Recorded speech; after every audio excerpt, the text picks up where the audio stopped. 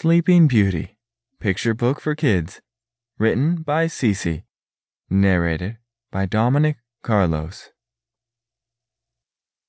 Once upon a time, in a land far away, a princess named Rose was born.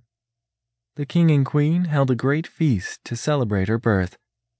The entire kingdom, including Rose's 4 fairy godmothers, came to the castle for the grand event.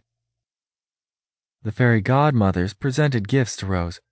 "My gift is a kind heart," said the first.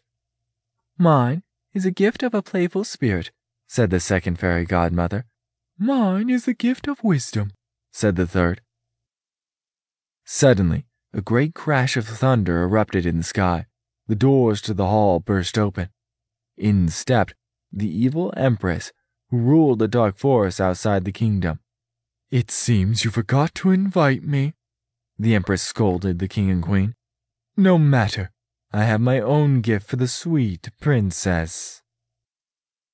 The empress walked to the crib and looked down at the sleeping baby.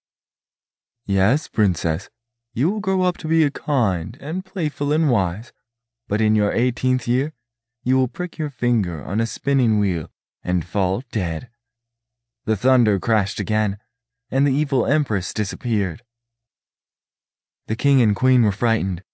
"What can we do to save our child?" the king cried.